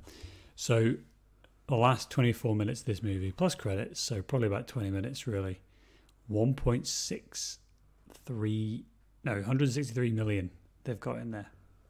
Yeah. So what was it? You can tell how little these guys are. They could do a good job. It's obviously the actors in the costumes. They're a lot smaller than George Clooney and Matt Damon. Yeah. So that's, oh my God. What's that, 14 million each? Something like that. I wish Google would put the apostrophes into the numbers because I can't tell what that is. I think it is £14 million each, 15 million each nearly. That's pretty good, Yeah. isn't it? That's I pretty think that's good. what, because the second movie, the plot is like Benedict wants his money back. It's really weird. Yeah, so they have to like do that, don't they? I don't know. It's kind of where you just want sometimes just end the movie and that's it. And we're not going to have anything else. We can just enjoy it as a self-contained unit, you know. It's the problem with these movies though, because the stakes are so high in this movie. You can't then have the second one just be, well, they're robbing, they're stealing the most Mona Lisa for some reason. Is that movie about that? I think it's paintings. Yeah, because you've got the shit-eating French guy, haven't you, in the second one? Yeah, Is yeah. that the third one? That's the second one, isn't it? Yeah. No, the second one's with the French guy, but there's all this, like, again, more of this Brotherhood of Thieves, and you've got Brad Pitt's girlfriend's in a police officer in Interpol, and her dad's a master thief. Zeta Jones is okay. Yeah, she's okay. Yeah, the performances are fine. It's just a lot going on. Hmm. And you've got the Julia Roberts playing Julia Roberts thing, which is... Yeah, as we said, too cute. Just insane. Now, this is fun because we get actually... So, like, there's different ways of doing this, isn't there? You can have a kind of real-time version of what's going on. You can watch the characters do it, which is what we see a lot of This is really movies happening, what we're watching now. Yeah, but what I mean is we can... This is a kind of smash cut of what's happening. It isn't real time. So we're snipping between the various events, which is the taking the bags out, which are actually the porno leaflets. The police are showing up, and you could have, I think, you could just shoot this straight almost and just show us it as it's going on. Whereas because you've got all these the stuff that comes afterwards, which is the reveal, that is what I think makes this such a satisfying ending to this movie, because it's all there for you, and you get to have the same moment of like smug, we did it, as the rest of the gang do, you know. Yeah, we figure it out with Run and everyone else. hide, asshole. Run and hide. And that's You just kinda big think dick that's energy what from they're him, doing, 'cause he's you kind of know. just like, yeah.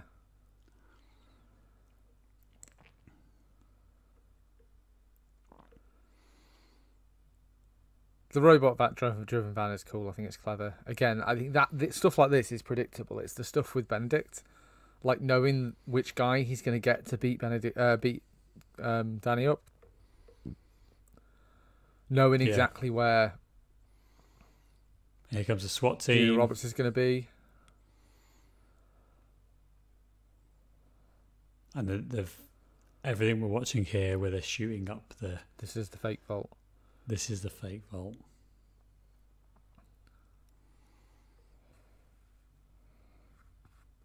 Like, I think this is just really accomplished filmmaking, especially this last sequence.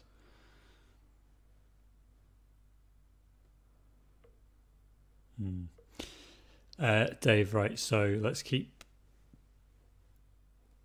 not just watch the film. Let's keep talking. Oh yeah. Oh It's yeah. the movie. I mean, I'm happy to turn this into the Sam monologue. You know how much that is my overall aim. I'm just watching the movie. I'm trying to pick out, because obviously the numbers are funny, because there's like 5 squat guys and the 3 guys in the vault, and then there's 3 guys in the vault at the other end, and then 5 other squat guys. There must be 7 or 8 people we haven't met, just being bodies, because he's driving that one of them's driving that van. No. Oh, it's all pre-recorded, isn't it? Of course. Sorry. So yeah. So got you. Everyone who's gone down in because we see Saul doing it later, don't we? They all go down because they all have to carry money up. I feel like I'd notice actually, a 75-year-old SWAT guy, regardless of what he was wearing. Yeah. Because money weighs quite a lot as well, isn't it? So you're gonna need everyone. Someone worked out how much $160 million weighs. It's a lot.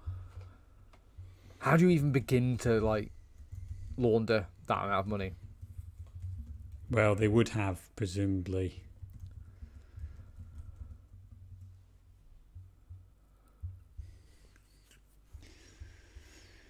I think it's also about fitting how much it. There we go. Someone's done the Someone's done the movie show. 3 men carrying 6 bags, supposedly carrying $80 million US. Even the money was $100. 7 cubic feet, 260 pounds per bag. Jesus, that's like lifting. That's £50 more, £60 more than I weigh. Yeah. $1 million weighs 10 kilograms. So that's 1,500 kilograms. 1.5 tons of money. And the answer is, fuck off, it's a movie. Shut up, Reddit. It works in the rules of the movie. I think that's a concept that we talk about a lot, right? And it's because it's so important, isn't it? Is that if you don't set up and create the rules and follow them in your film, you're going to invite almost the audience to ask these questions, because you should be thinking about this stuff as you're watching films. You should be critically going, wait a minute. And even if you're not, then when it happens and you realise you find a plot hole, that's where it's like a bit of a problem, isn't it? Yeah, it's just the attention to detail is important, but like you said, after a certain point, you're just watching the movie, like I have been for the last 10 minutes, where I've not been thanks, Dave. engaging or paying attention. Yeah, it's interesting though. In these movies, they can't use real cash. There's a company that specifically makes Hollywood cash for films, and it's like obviously really well made, but they are super intensely surveilled by security services, and the money's like, it won't be the real presidents on it, and it probably doesn't say 100 on it on a lot of them, and it's like it's meant to stand in for money without being good enough, but without being good enough to be, because otherwise people just take it home and spend it. Yeah, here we go. It's good enough to be Saw on the rope. And we also see the same shots, but in the same scenes from a different shot. When he's answering the phone, we see a different camera. And we get the triumphant music. I love this. I just think this is great. It's a great reveal. And then we sort of cut to them walking across the casino floor, don't we?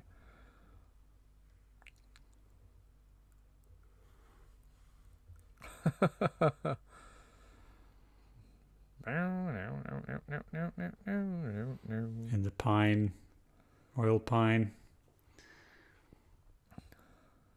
Where do you even get a SWAT truck from? But they've done it up, haven't they? Because it wasn't SWAT before, so they must have painted it on and added the lights and stuff. Yeah, fuck you, Andy Garcia. That's what you get for being a legitimate businessman. It's funny as well because a lot of the I hate to keep talking about a second movie, but it expounds on the sort of aftermath of this robbery in a way this movie doesn't, which is he's insured. Yeah, rich like the second movie is about him doubling, him getting another $160 million. And Danny Ocean's been here getting beaten up the whole time. 45 minutes. I think even me or you would manage to beat someone to death in that time.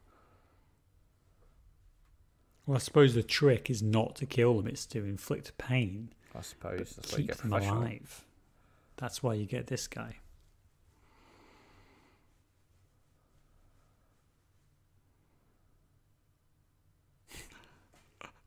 But it's funny because he says, I don't know what you're talking about. I've been beaten up. And then he turns it, doesn't he? Because he says, actually, I do know what you're talking about. And I'm willing to give you what you want if you let me have Tess. Now, slightly. The stupidest thing in the whole movie, by the way. It is. It doesn't really It would work. It would work if Julia Roberts was 13. Whoa. Do you know what I mean? Like, it would work if all the characters were 13. I'm like, yes, that sort of high school shit would work. That's a way better sentence than the first one you tried to. Well done. You know what I mean? Don't say they like that. But you know what I mean? What you I mean said it like that. Her reaction to this, which is like, oh, Benedict says he likes me, but does he like me? Is it like her internal monologue throughout this movie?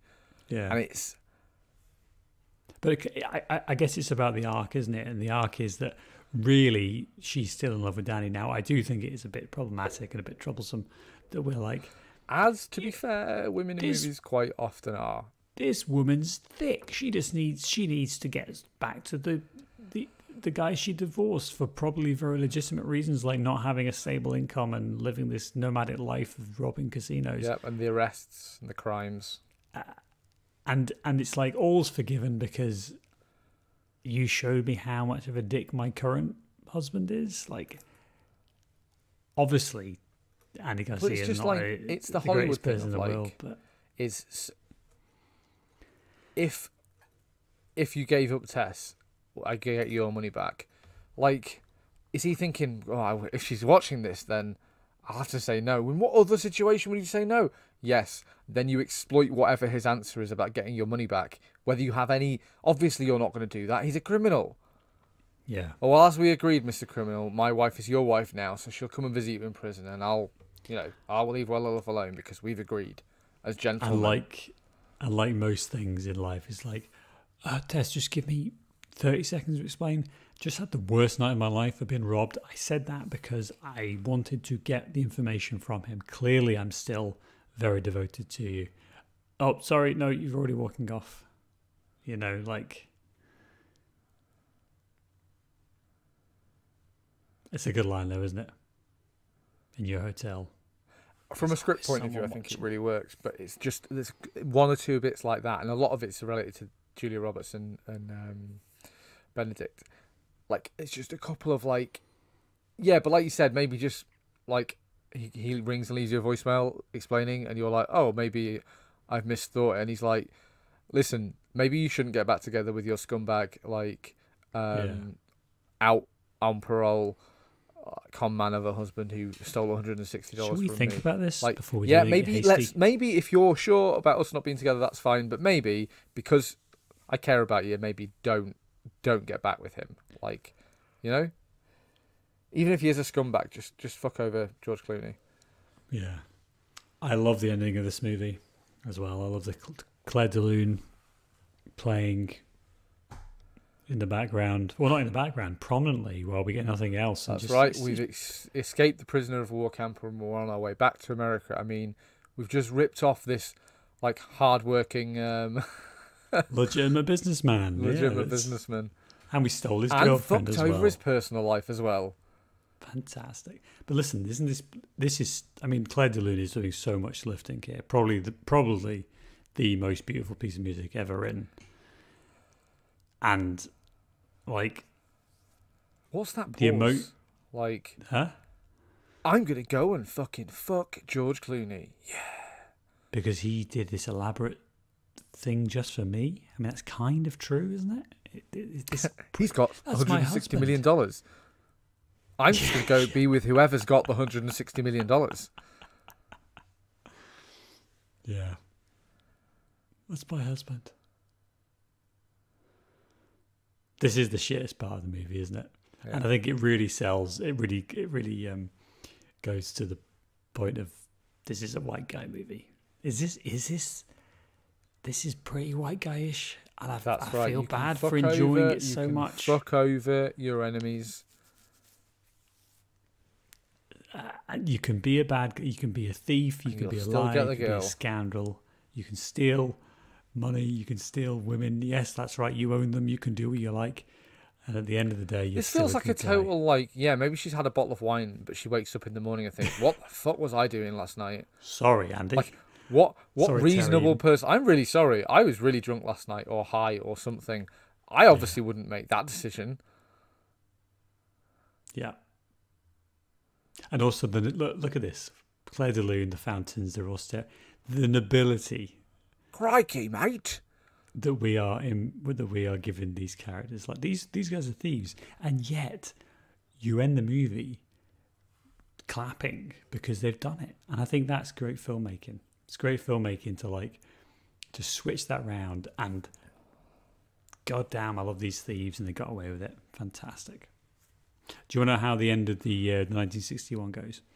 So one of them dies. One of Right. them dies halfway through the movie, and so they're going to use the death to get the money out of state by putting it in his coffin. So they go into the funeral home, they lift up the body, put the money in, put the body down, and then they're going to ship from Vegas or wherever they are to San Francisco. But then the day after, his wife goes to the funeral home and says, and the guy's like, listen, it's going to cost loads of money to do this. You haven't got lots of money anyway. Why don't you just leave him here? We'll just do it here. It's fine. And the wife's like, okay, that's fine. And then they go to the funeral and there's this noise. And like, what's that? And they say, well, that's the coffin being cremated. And so all the money gets burned. And so the end of the movie is them walking out penniless, and looking all very despondent. So a completely different ending. To what I we guess get though, here. like from a screenwriting point of view, the point of that is then like, if they'd made an Ocean's 11 2, like, yeah, we need to get the band back together because we didn't end up making any money last time. Yeah. 3 to 6 months later. So this Carry is the the end of the noodle. movie, isn't it? And there he is, like, eating again. Eating the most disgusting goddamn. I want one of those sandwiches right now. It's not a burger. I don't know No, what it it's is, a but I sandwich. want it. I want it, Dave. It's a sandwich. I want that heartburn. I do. He's finally like, Jesus, I'm eating too much.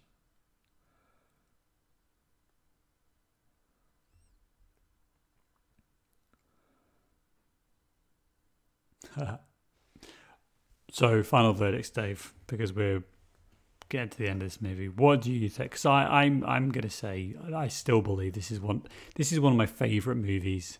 It's a complete comfort watch.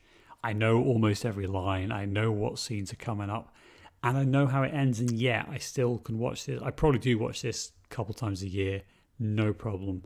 And the real test for me is that I would sit down and watch it again right now and be They completely literally happy with that. objectify Julia Roberts just there. I don't want to just gloss over it. Yeah. So George Clooney's what about you personal though? effects. I still really Focus, like Dave. this movie. Focus. We've I've got 5 more always- minutes left. You can do it. I still Talk. really like this movie. I've always really liked this movie. I just maybe don't put it on the same pedestal that you do. I think it does have flaws. I think a lot of the Julia Roberts plotline is quite problematic. I think we are in Stupid City with her decision making, which Stupid I don't think is ever City. really, which I don't think is ever really clear. Like, and the movie's way Stupid of Mountain. resolving that is to make it seem like she's never really happy or comfortable with Benedict, and it kind of maybe robs that of the emotional weight if, you know, they put 5 minutes of scenes in just having her a speech from her to Benedict, you know, saying, you know, I Or didn't know more what of happened her till it was being gone, or mistreated, whatever. more obviously, Yeah. perhaps. Yeah. And I think the heist is really funny. It's maybe just a little cute, you know. My only real fault with this movie, but it is endlessly rewatchable in a way that not a lot of movies are. I think a little cute is probably spot on, and that I would say includes the cinematography as well. Like, we are doing a lot of stuff here that is right on the edge of being just a bit too much, but I think it always falls into but the. it works because it exactly. works so much. It's fine. If it's stupid and it works, it's not stupid. That's the rule. And so ultimately you can forgive it, but it also probably means that I'll never have this movie in like my, you know, top 10 movies of all time list. You know, Yeah. even though it might be in the top 10 of films you can rewatch over and over and over again. Whereas I think You it know, the definitely National is Treasure is also in that list, so that's not a sign for of quality at all. goodness sake. For goodness sake. Don't even say that film's name for this episode. All right, well, there we go. We've watched Ocean's 11 together. That was fun. Congratulations, listener. If you've got to the end of this, despite all of our chewing and silences, Dave, I think you win some kind of top prize. I'm not sure what that quite Yes, is. the top prize you have won, which is to write in to imaginarypodcast@gmail.com. imaginarymoviepodcast@gmail.com. Send us an email. We will personally respond, and we will send you a selfie of us together. How about that? What I was going to suggest a movie, the next movie for us to do a commentary on, which is not legally binding in any sense of the word. No, I think it should be. I think genuinely, if you're listening to this and you got to the end of this commentary, give us 5 movies. We will watch them all because you've had desperate for validation. Absolutely desperate for validation. You've had a slog to get through this. So congratulations for you. Well done. I've enjoyed it though. This is only our second commentary because I think the Alien commentary was lost. That's a lost episode, and then maybe a Star Wars alien one? attacked the podcast, you see, and we had to jettison the escape pod and blow up the podcast. It was a whole thing. Yeah.